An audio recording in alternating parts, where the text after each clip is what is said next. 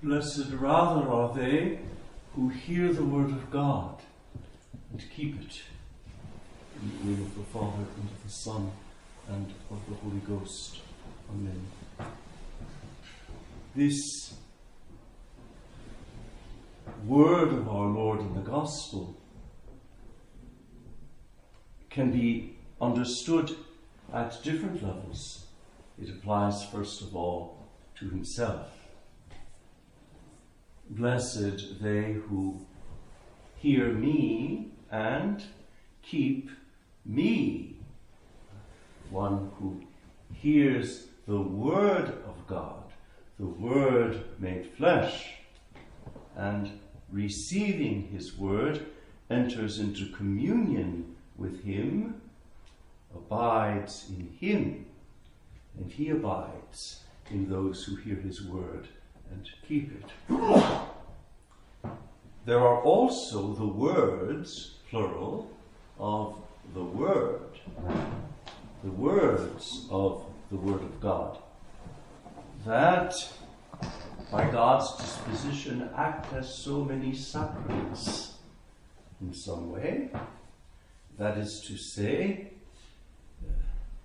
the expressions of human language that conceal and reveal divine truth, divine light, divine life.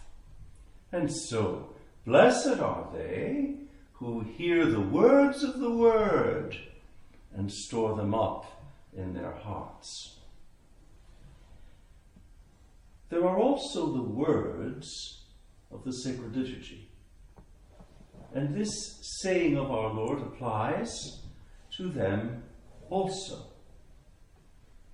Among the mysterious words of the liturgy, we have one that this evening at Vespers we shall lay aside and put to rest until Easter. I speak, of course, of the Alleluia. Tomorrow is Septuagesima Sunday. This means that we begin tomorrow, or really this evening at sunset, with the office of Vespers, 9 weeks of preparation for Easter. Septuagesima Tide includes 3 Sundays, respectively called Septuagesima, Sexagesima, and Quinquagesima. And at the first Vespers of Septuagesima Sunday, that is this evening, we lay aside for a time that mysterious heavenly word that is in the mouth of the church and in the mouth of believers a foretaste of heaven. Alleluia. Tomorrow morning at Matins, we shall read the sad story of the original sin of our first parents. And we shall hear of their exile from paradise. God will set an angel with a fiery sword at the gate of paradise, and poor old Adam and Eve will begin a life of hardship and sorrow in this valley of tears. And that we might in some way identify with our first parents, the Church silences the sound of paradise. The sound of paradise is the chant of the Alleluia. This evening at Vespers, we shall bid farewell to this heavenly word, to this sound of paradise. And in many Catholic countries, it was the custom to write the heavenly word, the sound of paradise, on a scroll, Alleluia, then to roll up the scroll and place it in a coffin and take it out and bury it marking the place with a cross. On Holy Saturday, it was the custom to go out to the place marked by the cross, to dig up the coffin and to open it and take from it the scroll bearing the word, Alleluia, and carry the word, this word that comes from heaven, from the heavenly liturgy, and to carry the word triumphantly back into the church.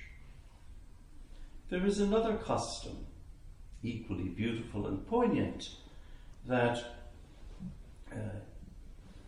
relates to today's Mass of the Blessed Virgin Mary.